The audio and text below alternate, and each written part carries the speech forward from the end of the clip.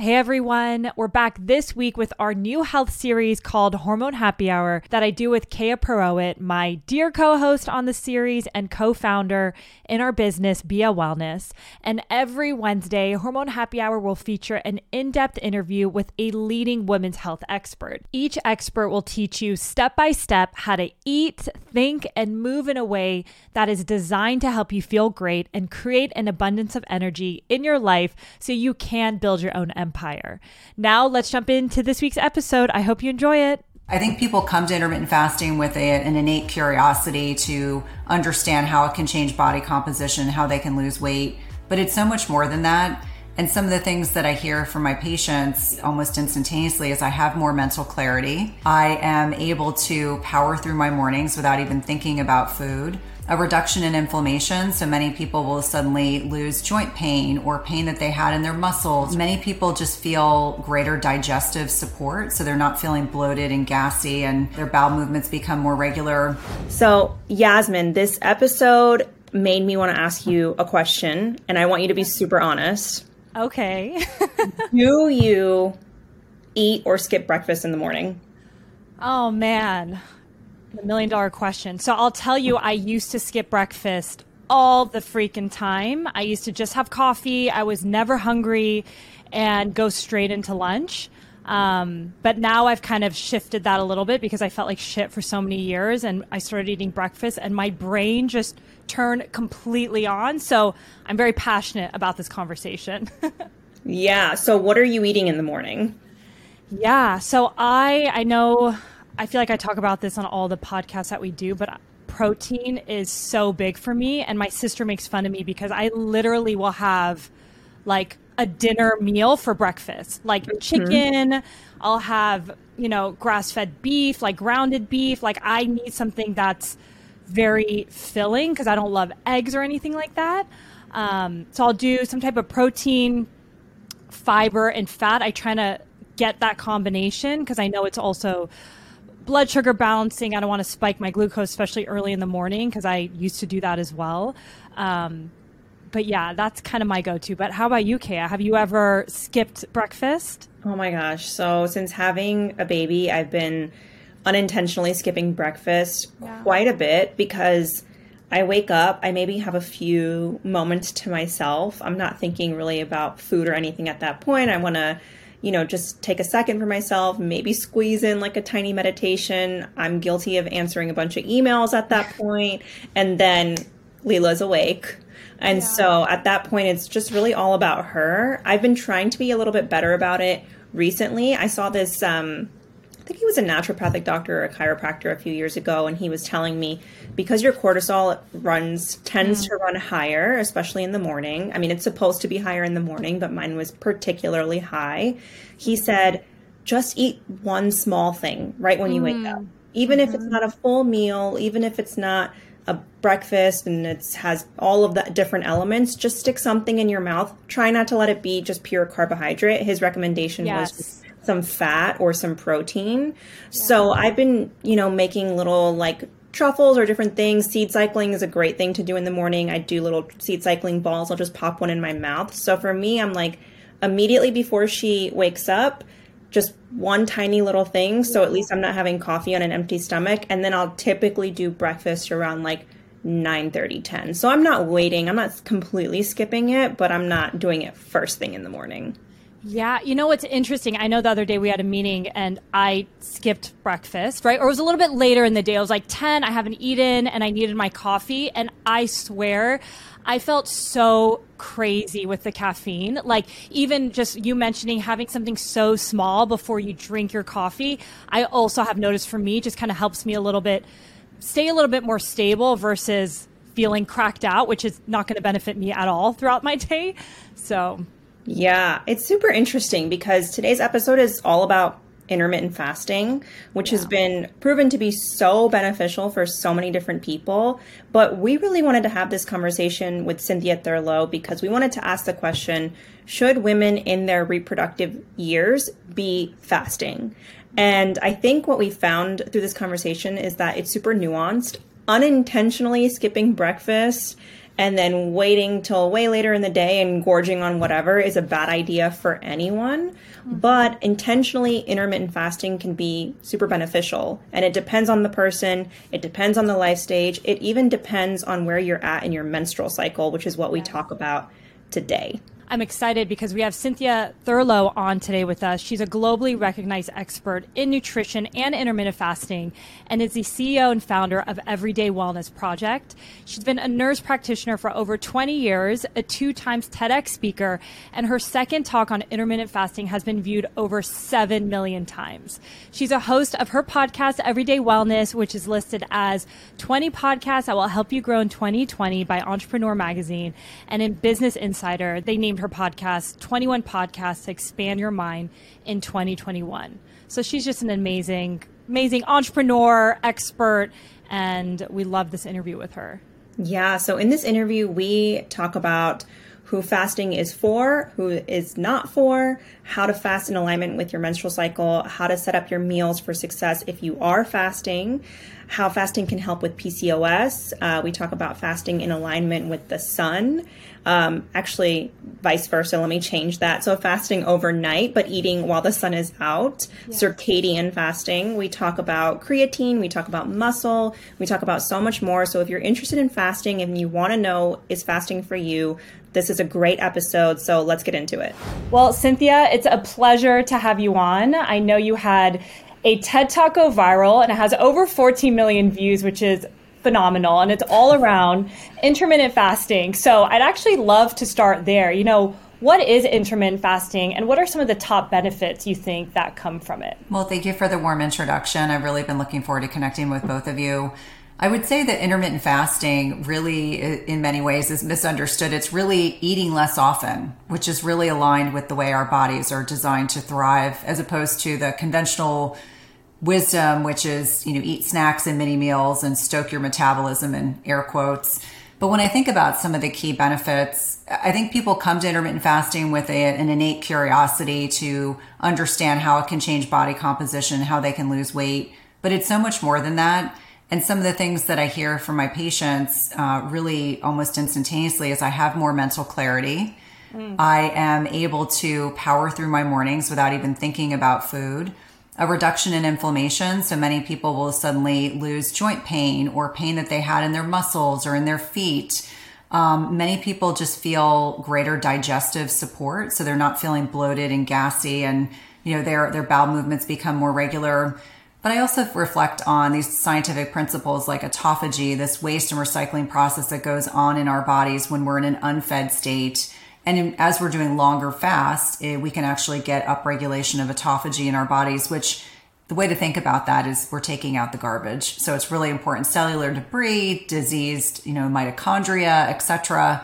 And then, my clinician side always reflects on changes to biophysical markers. So improvement in blood pressure, cholesterol, LDL, HDL, triglycerides, blood sugar metrics, and fasting insulin, uric acid. And so for me, it's really a very comprehensive strategy that if utilized well, it's just one of many, if utilized well, really has profound net impact on our health.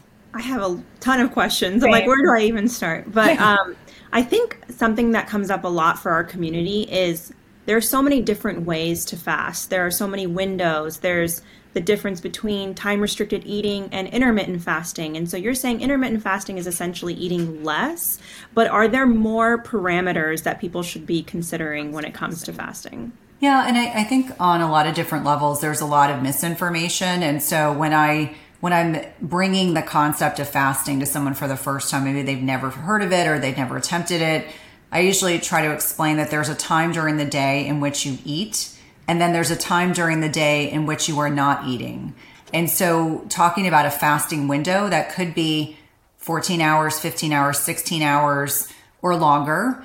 And then there's a time mostly spent while you're sleeping in which you are not eating in that fasted state. So maybe you go from breakfast in the morning until after dinner time. Maybe it's, a 12-hour eating window to start, and then you have 12 hours or 14 hours of digestive rest. But there are other types of fasting. There are alternate day fasting. So maybe you fast one day and then the next day you have a normal feeding schedule. There are longer fasts, 24, 48, 36 hour, 72-hour fasts. Obviously, those are more kind of advanced strategies. But there's always the context of understanding there's a time in which to eat and a time in which you're not eating. But when people are new to fasting, I usually like to talk about that 16-8. So 16 hours fasted with an 8-hour feeding window where people can get 2 good-sized meals to ensure that they're getting the proper macros to be able to support their body. But that's usually a good starting point. Got it. And so our community is primarily women in their reproductive years. We are also working with a lot of women who are going through perimenopause and menopause, but for the most part, it's women in their reproductive years.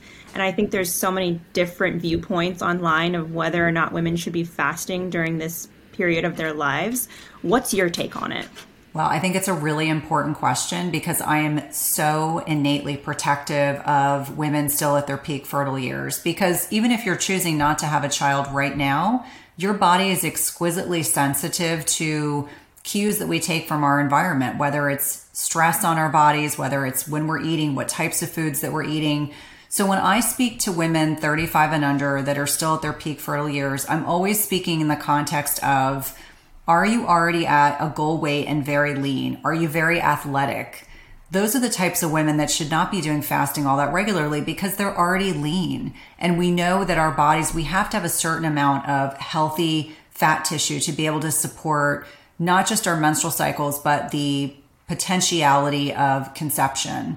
So if someone is a very athletic woman who's doing a lot of demanding training, maybe they do 12 to 14 hours once or twice a week. And that's not a very long fast, but it's a good amount of digestive rest.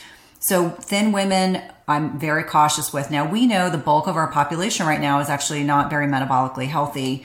And so in the context of women that have polycystic ovarian syndrome or obese or overweight, understanding there's a time in our menstrual cycle to fast and a time when not to. So the day one of our menstrual cycle, it starts the follicular phase. This was when estrogen predominates. We generally can get away with a wider fasting window. We can get away with a little lower carbohydrate diet, more intense exercise up until ovulation. So that's the time I generally recommend if a woman is in peak childbearing years, maybe she's fasting a couple days a week, but not doing it to extremes. Again, because our bodies are exquisitely sensitive to cues from our environment. And then after ovulation, if they're even aware of when ovulation occurs, that's when progesterone predominates. And this is generally when I'll say to women, 12 hours of digestive rest is completely healthy. And for a lot of people, they feel so much better just not eating constantly throughout the day. So understanding that in that progesterone dominant phase of our menstrual cycle, that's the time to kind of take the foot off the accelerator, not doing as much intense exercise, making sure you're eating the right amount of macronutrients. You may actually do better with a little bit more discretionary carbohydrate, but leaning into that protein. So I think the other thing to really speak to when it pertains to younger women is that it is not at all unusual when women start fasting that their menstrual cycles may get a little longer, a little shorter to start. But that should not be a constant. And certainly if your menstrual cycle goes away, if you don't get your period and you're not pregnant, that is definitely a sign that in your body, that may be too much stress. So we talk about hormesis, hormetic stressors, and that's when I say that fasting is a form of hormesis, but we don't want it to be too much stress. So those are usually the bits of caution that I will recommend that, 1 or 2 days a week of 12 to 14 hours of digestive rest is completely fine. And I find most women actually do really well with that. But backing off as they're getting closer to getting their menstrual cycle and certainly being aware of the impact of fasting on their cycle as well. That's great. And can you give us maybe some examples of women that you've worked with, maybe who were struggling with PCOS or some sort of estrogen dominance or hormonal imbalance, that fasting did make a difference for them? Yeah, and it's interesting because if you look at the research on PCOS, it's really understanding that at the basis of PCOS is chronic inflammation and insulin resistance. And so, one of the easiest ways to improve insulin resistance is to lean into the lifestyle piece. So before we even start talking about medication, because there's lots of things that can address PCOS, I start talking about macros. I start talking about leaning into more protein, less carbohydrate. If we know you already have an insulin resistance issue, carbohydrates are not per se bad, but the processed carbs are things you really want to limit in your diet. So it might be that you have low glycemic berries or small portions of sweet potato, but I was starting with adjusting your macros and then really kind of stepping into that fasting piece and seeing how do you do with 12 to 13 hours of fasting. Those two things alone, along with physical activity. And when I say physical activity, it could be as benign as walking. We know that we actually start with insulin resistance in our muscles first. And I think when people understand that, it helps them understand why physical activity is so important. We have a population that in many ways is very sedentary.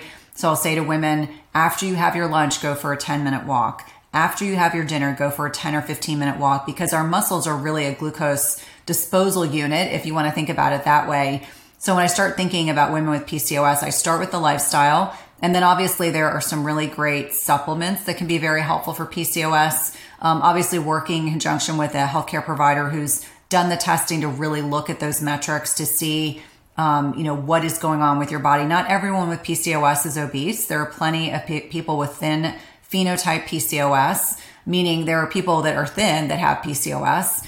And also understanding that not everyone needs medication. I've seen women that have just adjusted their macros and started to do 12 or 13 hours of digestive rest and done some physical activity that have been able to make some significant improvements in their, kind of in their metabolic health. The other thing to understand is that what is classic for PCOS is this luteal phase defect. So they don't make enough progesterone. So they have not enough progesterone. So they have these wonky cycles. Sometimes they're too short. Sometimes they're too long. They don't ovulate. And so I do find in specific women, based on testing, things like berberine, which is a supplement, can help with insulin sensitivity, but also sometimes even progesterone can be very helpful. But again, in the context of testing and really looking at that. But I do find those are kind of foundational principles about PCOS that help women enormously, and really understanding that 25% of women with PCOS are thin. So it's not just a byproduct of individuals that are obese or overweight as well. Hey everyone, it's Yasmin here. In 2020, I was struggling with some debilitating health stuff. I just got off birth control and suddenly I had acne, mood swings, breast tenderness, and really painful periods. I tried so many things, but the one thing that worked was something called seed cycling. I know you're probably thinking, seed cycling? What the heck is that? It's a natural way to support your hormones using 4 specific seeds throughout your cycle. The challenge is that seed cycling can be a little complicated to do and kind of time consuming. So I decided to make an organic seed cycling product that is so easy to use. We make it effortless for anyone to get started today. It's called Bia, and it's a super easy way to add something powerful to your diet to support your hormones, regulate your cycle, and bring back balance. To learn more about Bia and join our community with thousands of incredible women all over the world, go to biawellness.com, and that's spelled BEEYA wellness.com. And check out the show notes for our promo code to get $10 off your first purchase. Thanks so much for listening, and now let's get back to today's episode. And I just have a quick question. I love also how you call, fasting digestive rest. That makes a lot of sense to me and just feels very gentle. So you've mentioned, you kind of talk through women in the reproductive years doing it potentially on the first half of their cycle, and those with PCOS, it might be a good mechanism. When you are saying, and this might be a very simple question, but this digestive rest, would you recommend it to be typically like after they eat dinner, or let's just say hypothetically like 6 p.m. up until the morning, or how can you kind of go into the details of that a little bit more? Yeah, it's a great question. And one thing to kind of mention, if we are aligned with chronobiology, so the way that our bodies respond to light and dark cues, we have internal clocks in our bodies, not just our pineal gland in our brain. We have melatonin clocks throughout our digestive system. And so when I talk to women and I say to them, the research is certainly suggestive we are more insulin sensitive during the day. So when it's light outside, we become less insulin sensitive as the day goes on. So yes, I would agree with you. Have a dinner, fast until morning. Maybe you're breaking your fast 9, 10 a.m. Have a meal then, have a meal later in the afternoon, and kind of shut that feeding window down. Understanding that if we're eating a massive bolus of food 2 to 3 hours before bed, it can make it harder for our body to process that food bolus. And I know bolus is a terrible word, but to process that meal. And it's also making it harder for our body to acclimate to bring that blood sugar response back down. And especially if we're not putting our macros together. So our protein, fat, and carbohydrates. There are certainly schools of thought in terms of when to time carbohydrate intake. And I typically say, like, if you eat enough discretionary protein with each meal, you will not have as much room for all that carbohydrate. And I think really explaining to people that you want to lean into, or you really want to embrace the fact that we're more insulin sensitive throughout the day. And that's the time to actually have a larger meal as opposed to right before bedtime. So that actually brings about my next question, which is essentially most people I think still are skipping breakfast. So is your recommendation to eat breakfast and then potentially, if you're going to narrow your feeding window, eat before the sun sets or skip dinner? Yeah. And so breaking our fast really can occur at any time. Like for me personally, I encourage my patients and my clients not to eat the first 2 hours after they get up. So if they get up at 6, don't eat before 8 a.m. I do find for a lot of women that they feel better eating between 9 and 11 a.m. And so a degree of experimentation, I think, is very helpful. And then allowing 4 to 5 hours between that and your next meal can be very advantageous. And there are a lot of things that go on in our digestive system that are optimized if we're eating less frequently. So yes, I always encourage people to experiment. I have some people that will tell me they don't feel good if they eat at 9 a.m., but 10 or 11 a.m. is their sweet spot. And certainly when I travel, I always encourage people to kind of do some degree of experimentation to find, is there a different window that works better for you? I find some people, depending on where they are in their menstrual cycle, they may really struggle to go longer in the morning, and that's okay. One thing about fasting that I think is really important is for people to understand it's designed to be flexible. You don't have to be rigid. If you're trying to white knuckle it through fasting throughout your menstrual cycle, then you're not doing it the right way. And there's no shame in admitting that some people it just isn't the right strategy for them. But the digestive rest piece is absolutely aligned with the way I think our bodies are designed to thrive. So if someone goes from dinner to breakfast and they don't eat, that's fine too. You know, you mentioned the importance of protein, and I want to talk about it because I was that woman who wasn't eating enough protein, kind of snacking throughout the day. So you saying like eating, I was eating quite frequently, so didn't have any digestive rest. And when I shifted the mentality and started having 3 meals a day with protein, I was fuller, felt much better, and was snacking less. So can you kind of talk about the importance of full meals and also the power of protein? Because I think we're all under eating protein. Yeah, no, and it's interesting because if I have a patient give me a diet recall, almost every woman without exception is eating 40 or 50 grams of protein a day. And so protein is so important for so many different reasons. But, number one, it breaks down into amino acids that our body can effectively utilize. There are stretch receptors in our stomach. There are particular hormones in the body that get activated when we consume enough protein. So for people that are listening saying, what does that mean?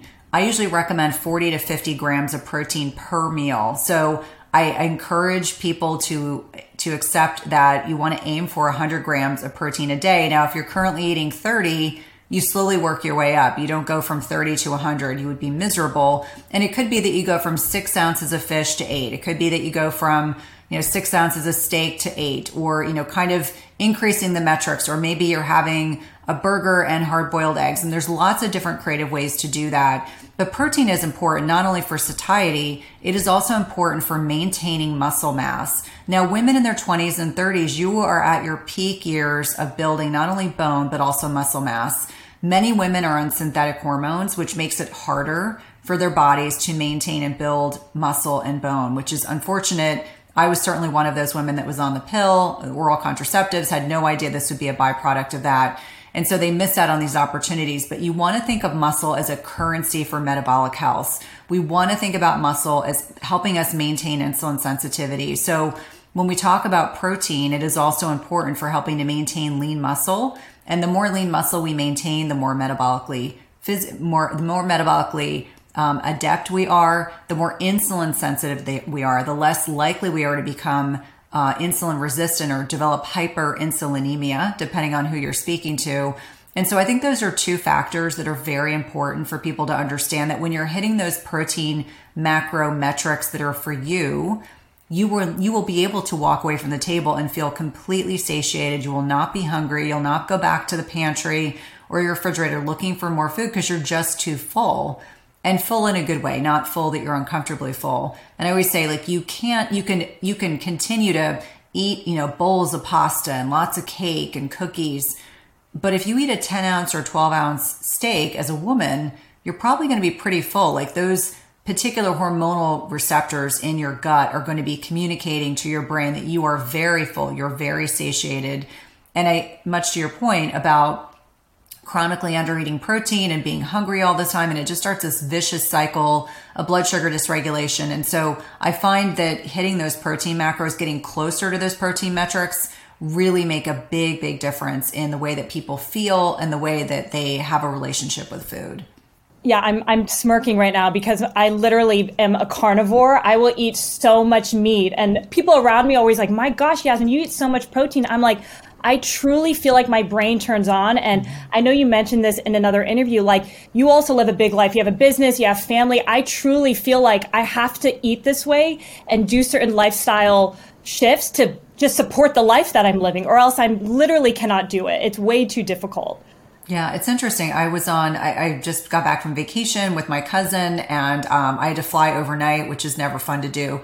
But it was interesting when I was observing that they fed everyone dinner, which I did decline. And then when I woke up in the morning, or, it seemed like I sort of woke up after a couple hours of not so fantastic sleep, they were feeding people breakfast. And, they were so worried that I wasn't eating. And I said, no, I'm preparing my body for getting on a new time zone. And so in a lot of different ways, the reason why I can manage and mitigate changing time zones and having all these responsibilities is because I fuel my body properly. And I literally got off the plane, went to my hotel, took a shower, and spent the whole day up and awake and getting acclimated to a new time zone, which would not have happened if I had eaten that, carbohydrate laden dinner and then that carbohydrate laden breakfast. But watched with all these people, they were like, what's wrong with her? I was like, I'm totally okay. I ate before I got on the plane. I'm really very good. But I love that one of the things that happens when you're eating enough protein and you're not eating too frequently is you have a lot more energy. So it's like, I don't spend my day thinking about my next meal. I just do all the things that I need to do in my personal and professiontal life. It makes things so much easier. I've never felt like more of a social outcast when I refuse food on the airplane, and the stewardess they're just like, what? You don't want this? Like, how could that be? I know. They actually gave me a credit because they were concerned that I was not happy with the options. I said, has nothing to do with that. I'm not eating on the plane. I'm good. I'm really good. They thought it was very strange. Well, something that you said, it's a little bit off topic, but I want to talk about it, especially with women, is the idea of emotional or stress eating. How do you work with your clients, the people that you work with, to kind of overcome this? Because I know for me, when I'm stressed out, maybe I just completely skip meals. I don't eat at all. Yeah. And then I end up eating something I don't want to eat. Or if I'm feeling very sad or anxious about something, then I'll turn to food for comfort. So what are some of the tools that you recommend in these situations? Yeah, and I think it's very normal for people to self-medicate, if you will, with food. Whether we're frightened, we're scared, we're mad, we're upset. And so I think it's kind of taking that opportunity to acknowledge the feelings you're experiencing, which I think is critically important. Those uncomfortable feelings that you're trying not to deal with because you're leaning into food or other habits. I always say take a walk, take a glass. You've got to kind of get yourself out of the environment you're in, do something that's more proactive. And if you still decide when you come back from your walk or having a conversation with a friend or exercising, you still want to eat that cookie or have some ice cream, then, make sure you're moderating it. But I think it's really important to acknowledge the feelings that you're trying to suppress by eating the food. We're all guilty of it, or I don't even say guilty. Let me reframe that. I think we have all experienced those instances when we lean into chocolate or ice cream or pizza or whatever it is, these hyper palatable foods that temporarily make us feel good temporarily. And then afterwards, we don't feel so good. So the one thing that I generally recommend with my own patients is to examine and to reflect on the feelings that they're trying to suppress before they even go about suppressing them. And then also just getting out of the house or getting out of the environment you're in, going for a walk, doing something for joy, hugging your significant other, hugging your kids, releasing oxytocin, which will help buffer the cortisol that is very likely, heightened because of the stress that you're experiencing. But those are typical ways. I always say you have to kind of get yourself out of the environment you're in. And I'm not talking about you have to, get in a car and drive far away. Just do something physical that will get you focused on something else other than the uncomfortable feelings you're trying to suppress. And that's a good starting point is what I would say. Obviously, this isn't my area of expertise, but it's definitely an area that I'm familiar with because so many women, wherever they are in their menstrual cycles, sometimes they'll feel like an overpowering desire to eat a certain food, or, they'll say, I do a really great job until the week before my menstrual cycle, or I get my period and I'm really tired and I'm really sad. And so then I want to lean into the Ben & Jerry's or chocolate or whatever else, food that they really enjoy eating when they're feeling down. But understanding that there's probably a reason for why you're experiencing what you're experiencing and not being afraid to deal with the uncomfortable feelings that you're trying to kind of suppress and not deal with. Yeah, I love that. Our friend, Dr. Mark Hyman, always says, I ask myself, what am I feeling and what do I need? And I thought that's really beautiful. And sometimes he even tells people to put it in the kitchen. What am I feeling? What do I need? Exactly. So something that I'm working on with my mom right now, as she's about to turn 70 next year, is really focusing on building muscle. She's not been someone that's ever gone to the gym in her life. She's not been someone to lift weights, but we're getting her into all of that. But she's also practicing some intermittent fasting here and there. So how does fasting impact muscle synthesis? Oh, it's a great question. And this is where it comes into having discussions with women about the fact that when you are in menopause, you are hormonally working. If you're not taking hormone replacement therapy, you are working at a hormonal disadvantage. You are more prone to inflammation, oxidative stress, and insulin resistance. So building muscle is a scooch more challenging at that stage just because you don't have as much of the foundational blocks. But it really becomes important not only to consume enough protein in your feeding window. So the women that are doing OMAD all the time, I always say there's no judgment, but there's no way you're going to get 100 grams of protein in a meal. If there's a woman out there that can do it, more power to them, but I haven't met one yet. Number two is, you need enough stimulus to make muscle. So you need to lift heavy things. You need to be working actively, working with someone that, if you're not familiarized with strength training, working with someone to help you understand how to lift properly and lift with enough effort so that you are getting that proper, muscle protein synthesis. And then the sleep piece. I find a lot of perimenopausal and menopausal women really struggle with sleep, and helping them understand that is when our body is in this repair mode. That is when our body is optimizing, muscle protein synthesis. And so the sleep, the strength training, and enough protein. So that's when I will say to women, don't eat just one meal a day. That is not going to set you up for building lean muscle. The other thing is, and I fervently believe there are a lot of us as clinicians in the metabolic health space that aren't huge fans of doing really long fasts. If you're already a thin person and you're in perimenopause or menopause, that is not the time to be doing 3, 4, 5 day fasts, because there's going to be a net impact where you're going to be catabolizing muscle at the expense of doing these long fasts. So you have to do it very carefully.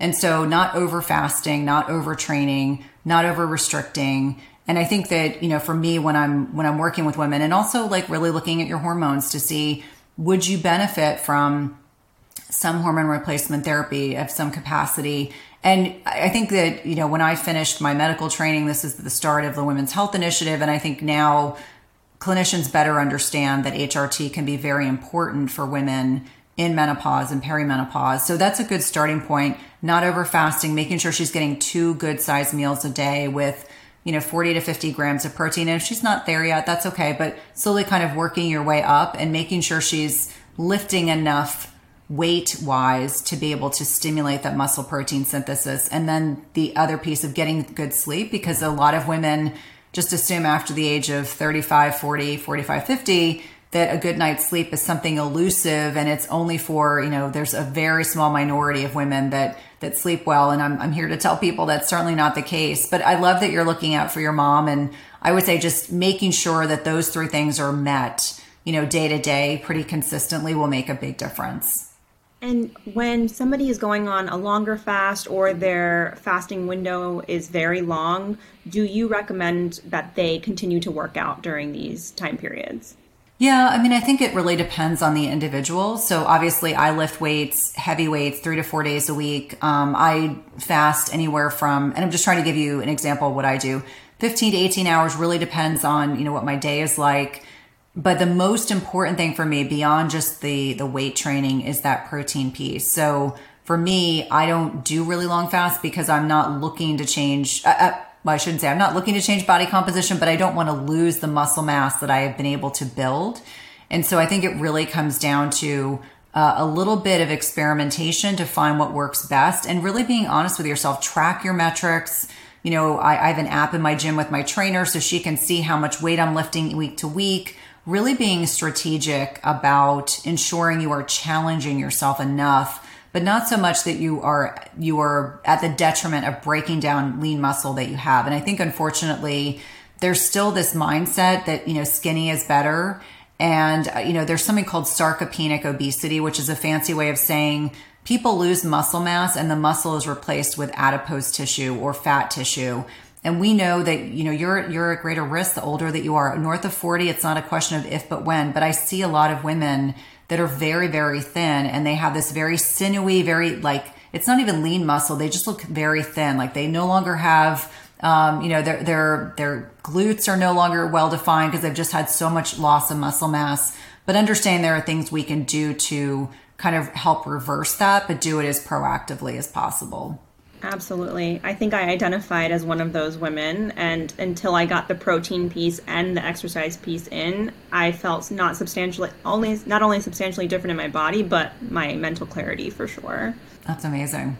Cynthia, I actually want to talk about one thing you just mentioned, because I feel like a lot of women skip out on sleep, and you mentioned just the power of good sleep. So can you tell us what does that mean to have good sleep, and maybe with some of the women you work with, some tips that you recommend for us to get that good sleep? Yeah, I always say that sleep is foundational to our health, which means, don't add in fasting, don't add in weight training, don't add in, massive shifts in what you're eating until you are sleeping through the night and sleeping well, because there's so much restorative processes that go on in the body. We know we get peaks of growth hormone and sex hormones, and in particular for women, estrogen. We know that there's something called the lymphatic system. It's like this waste recycling process where our body goes in and clears out plaques and specific types of protein that can impact brain health. We also know that brain health is exquisitely tied to the quality of sleep that we are able to attain, because it can impact blood sugar regulation, impacts leptin and ghrelin. So these hormones that, allow us to feel fully satiated or stimulate our appetite. I always say if you don't sleep well through the night, you're not going to crave broccoli, you're going to crave cookies, and you're going to crave ice cream because your body's looking for a quick source of fuel. So when I'm talking to women about foundational approaches to health, and sleep is such an important part of that, it's getting off electronics in the evening, it's sleeping in a cold, dark room. And for a lot of women in middle age, it suddenly becomes sleep becomes this elusive aspect of their health. They, took it for granted before. And it really starts when our ovaries, we're going into early ovarian failure, perimenopause, that transition where we're getting closer to menopause, 10 to 15 years preceding menopause. Our ovaries are producing less progesterone, and progesterone is this amazing hormone that is anti-anxiety. It helps with sleep. It helps with reducing our rates of depression. And all of a sudden women will say, I can't sleep, I'm anxious, I'm depressed, what's going on? And it's that progesterone loss with this relative estrogen dominance, because they're always trying to balance each other out like a seesaw. So I think about those lifestyle pieces. I think about connection to nature in the morning. So when I get up in the morning and I'm walking my dogs outside without sunglasses on, I'm recognizing that is giving very important information, not only to my brain, but my body, that it's time to suppress melatonin, increase cortisol, get my day going. I think also, not eating too close to bedtime.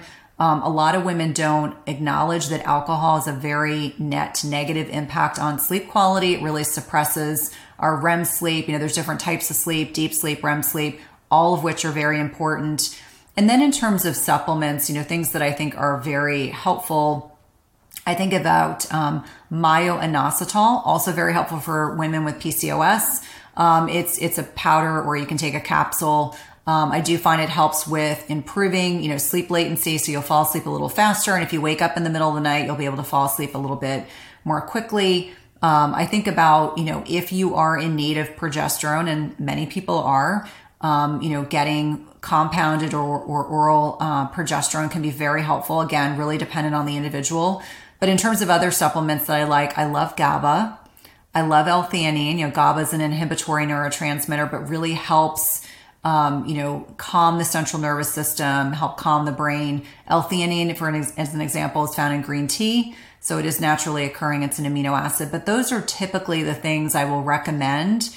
Obviously, medication, aka progesterone, is usually added, towards the end after you've tried all these other things. But really understanding that sleep hygiene is so important, much like when we have babies and we have toddlers, and kind of giving them things to let their body know that it's time to wind down for the day. I think that can be very, very helpful. And sometimes things as simple as what I've mentioned make such a big difference that people feel completely different.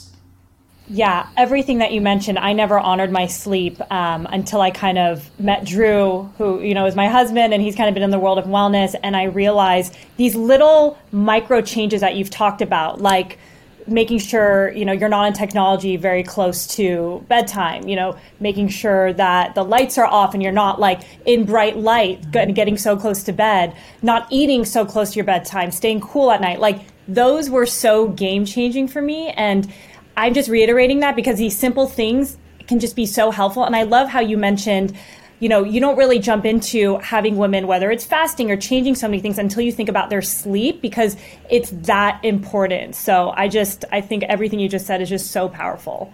Thank you. And I think this is where we get it wrong, because we don't sleep well. And before we start changing the lifestyle piece, we are reaching for supplements, and supplements absolutely have their place. But I always say, before you're adding a supplement, really, really the lifestyle stuff is so important. And there's things, beyond that. I'm sure all of us could talk about this for hours, but I think on a lot of different levels, we've been so conditioned by traditional allopathic medicine. And let me be clear, there are a time and a place for that we have to take a supplement or a pill to fix a problem. When in essence, if we would change the way that we are living our lives, we would probably have a greater impact than adding another medication or adding a supplement. Again, although there are instances where there is certainly a really good indication to do so. Absolutely. Yeah. I think about that for two specific time periods in a woman's life.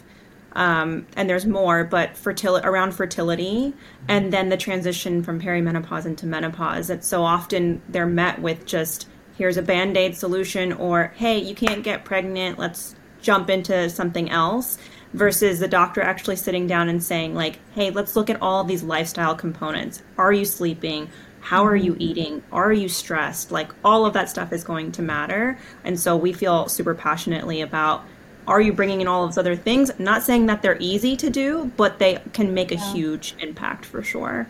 I want to talk about creatine, because I just started taking your creatine powder. I'm new to this world. I don't know much about it, but I've been taking it now before my workouts, and I want to talk about the importance of creatine. What is it? What does it do? And who is it for?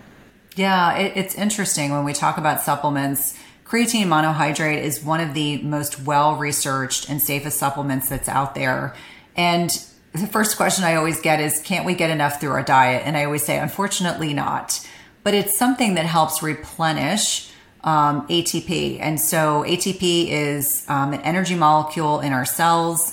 And, if we're eating a nutrient-dense whole foods diet, it's a really unique way for not just women, but also men to be able to improve muscular performance, endurance. I think a lot of people don't understand there's a lot of brain health benefits as well. It helps with memory and cognition. It's interesting, over the last couple months, we've gotten so many messages from people. There are people who are feeling it's improved their depression, people that feel like it's improved their menstrual cycle regularity. Obviously, there's a lot of really good research, but most of it is really focused on brain health and cognition, and also muscular health. And the things that I have seen it do for many people, it's helped with sleep duration. So people are sleeping better. Women are feeling like when they get in the gym, they're able to consistently increase the weights that they're using and recover faster. And so when we really break down creatine monohydrate, it's actually hydrating those muscles. But maybe 30 years ago, there were a lot of bodybuilders that were taking anabolic steroids and massive doses of creatine. And the thing that's really interesting is that's not the type or the use of creatine that we're talking about. We're talking about the well-studied doses. And if you look at the research, there's research that's compelling, not just for women at peak fertile years. There are certain times in our cycle when we actually need more creatine. There's also really good evidence to demonstrate that perimenopausal and menopausal women benefit from repletion of creatine. And when we're looking at even vegans and vegetarians, their protein needs are a little bit higher because they're not consuming animal products. And so 3 grams a day for most women, unless they are vegan or vegetarian, and men can do about 5 grams a day. And that is a very safe, well-established dose that will really help boost those, not just performance in the gym, but actually improve sleep quality, cognition, brain clarity. And it's interesting for me, I used to think about it as this, gym bro, supplement until I really dove into the research and I realized I was like, there's actually really compelling information that suggests that there are so many benefits. There's even some mental health benefits, although I don't talk about it that as much because I'm not a psychiatrist or a psychologist, but certainly things that have led me to believe that there are many, many reasons for why creatine can be beneficial. So even if someone's not necessarily going to the gym and crushing it every day, creatine could be something that they would take regardless. Absolutely. And it's interesting because that's one of the questions that we get is, do I need to only take this on days I exercise? Yeah. And I always explain that no, actually the research suggests taking it consistently is really what you want, but you don't have to be a power lifter. You might just be someone who is, going to the gym and doing yoga and doing all these different modalities, understanding that your body is using this as an additional energy source and how important that can be with not only recovery, but for many people helping them to feel as if they are maintaining their muscle mass, but also helping to build upon it as well. Yeah, it's in my daily shakes. We use it. I throw in like my Bia, my greens, my creatine. I'm like, I'm good to go. I accidentally just drank Drew's creatine this morning because it's with water. You can't really taste it. I just thought it was a glass of water and I was like, whoops, sorry. I just drank everything he put together. But it's a really easy thing you can kind of throw into everything. So we love it over here. Yeah. And, I want to kind of go back into fasting. I know we've talked about just so many different facets, but with the women that you work with, what would you say are maybe a few of the biggest mistakes women do when it comes to fasting? Well, I think there's a few things, and I have to believe these are well-meaning individuals on social media who will say, oh, if it's under 50 calories, it won't break your fast. So when I'm talking to women who are really serious about wanting to use this as a strategy to improve their metabolic health, snacking while fasting is not fasting. So if you're sitting down and eating a bowl of berries, if you're, having a sugary beverage, if you're chomping on a bunch of gum, you are actually breaking your fast unknowingly. So I think it's the things that people do that they think are pretty innocent and innocuous that are actually breaking their fast, because there's something called the cephalic phase insulin response, which is your body's way of prepping your body for food coming. So if you're sitting there eating something really sweet, it is definitely telling your body that food is coming. So that's usually number one. Number two is not fasting for your cycle. So, if you're still getting a menstrual cycle, understanding there's a time in your menstrual cycle where you have a biologic advantage. During that follicular phase when estrogen predominates, it's a whole lot easier to fast versus right before your menstrual cycle. And I even have physician friends who will text me and say, what is wrong with me? I can barely make it to 14 hours. I'm like, where are you in your cycle? Oh, I'm getting my period tomorrow. Well, guess what? That's exactly why. So I think not fasting for your cycle. And then I would say the last thing is, we've conditioned an entire generation of people that results should be instantaneous.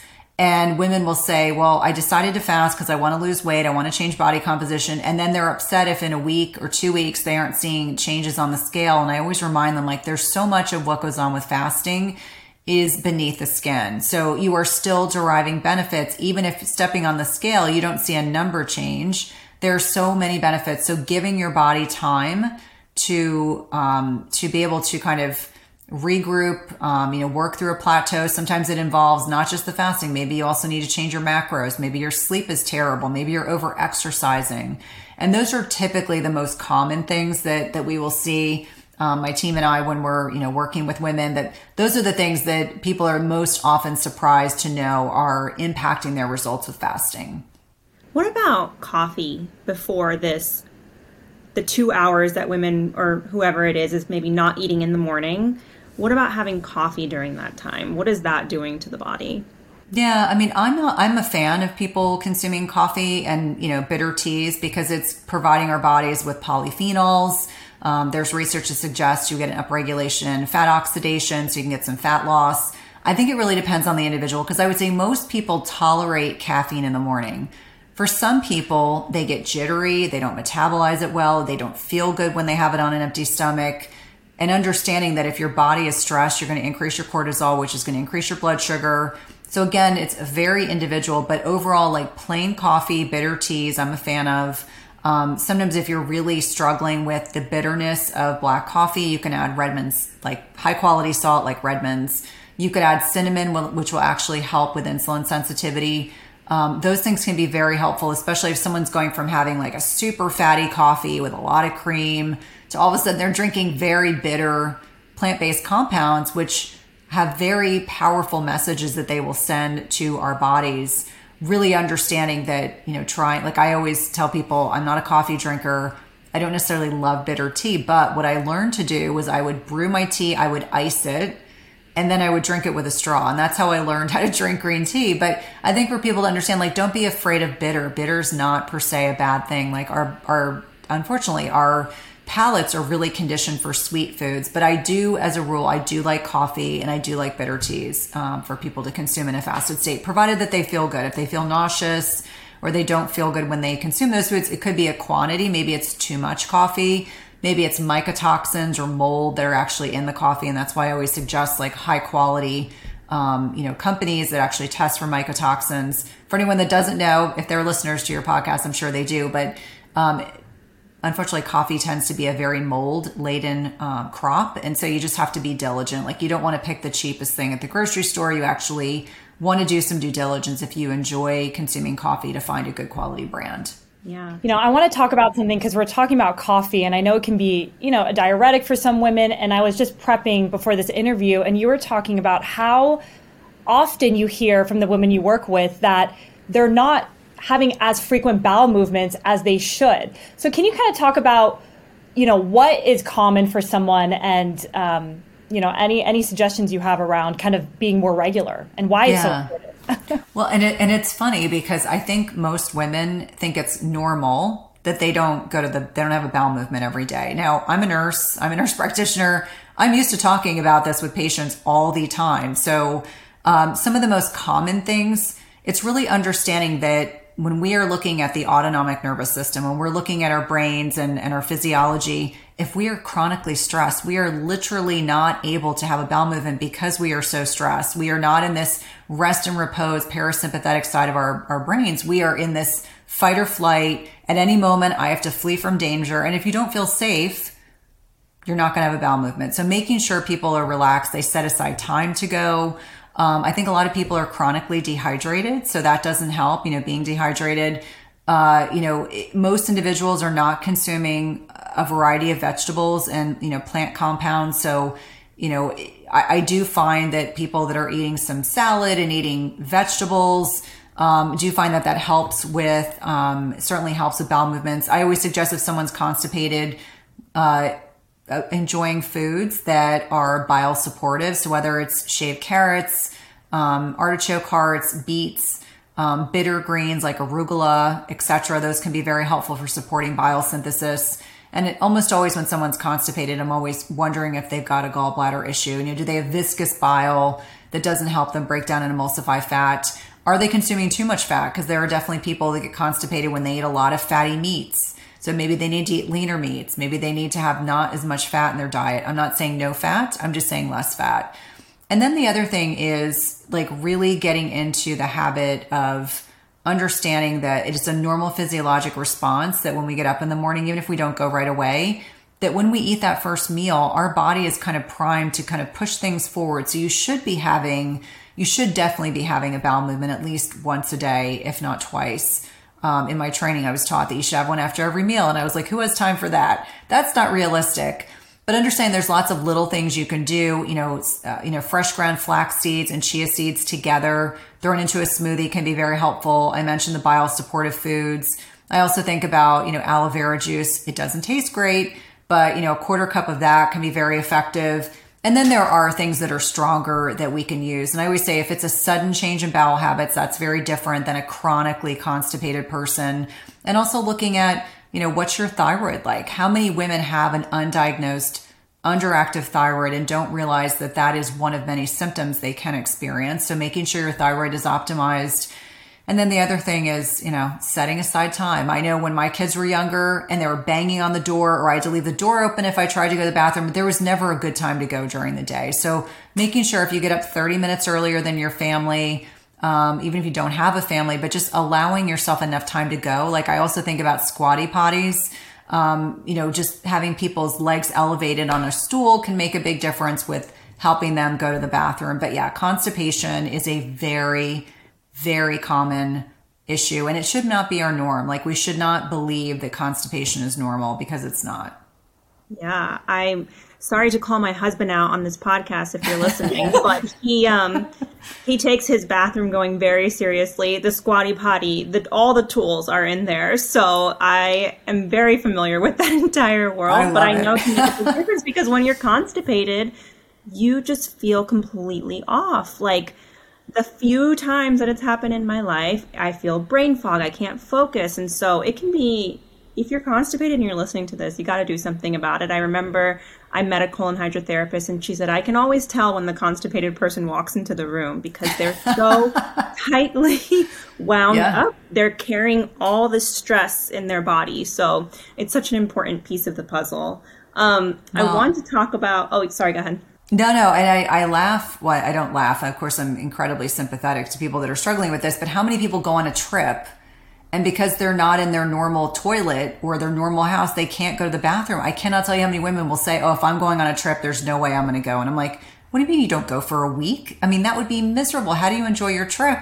So I think so much of it is just acknowledging, if you are one of those people that's prone to constipation, that you have a system down pat, going from like A to Z, like the things you need to do to make sure that that happens consistently and regularly, because this is metabolic waste. We don't want this recirculating and staying in our bodies. We want to make sure that we are effectively eliminating it as often as we can.